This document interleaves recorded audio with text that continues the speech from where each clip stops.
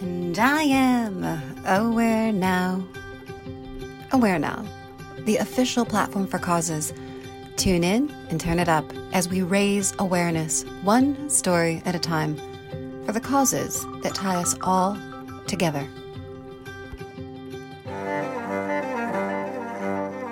Hope Resurgent, read by the author. Be joyful, though you have considered all the facts. Wendell Berry. A story has come down to us that the Baal Shem Tov, the revered Jewish mystic, once received word that his people in a distant village were undergoing great suffering.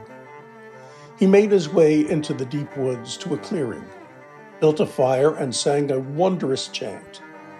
Conditions immediately improved for the Jews. Years later, the Baal Shem Tov's chief disciple received similar news. He called his followers to him.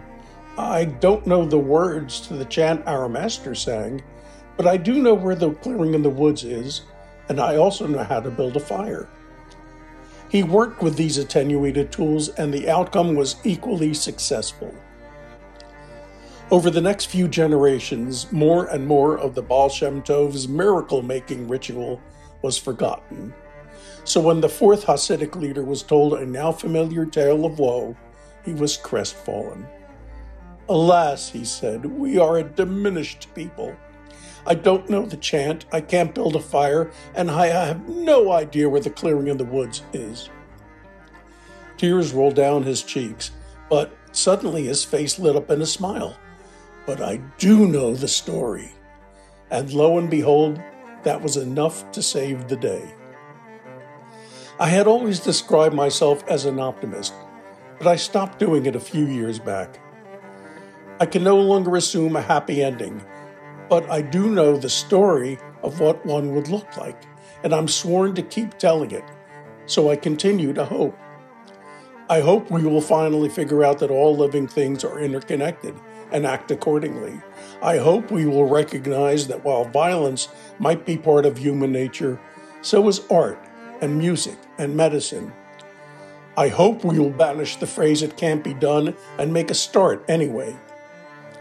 I've heard it said that hope is pernicious because it's based in the future and prevents one from living in the eternal now. I don't buy it. I hold with the Iroquois that making major decisions based on how it will affect the next 7 generations is just and honorable. And I hope it will become the guiding principle of the post-corporate age. Skeptics can call me naive or misguided, and they may well be right. But my fellow writers and I are going to keep telling the story. They can't close their ears forever.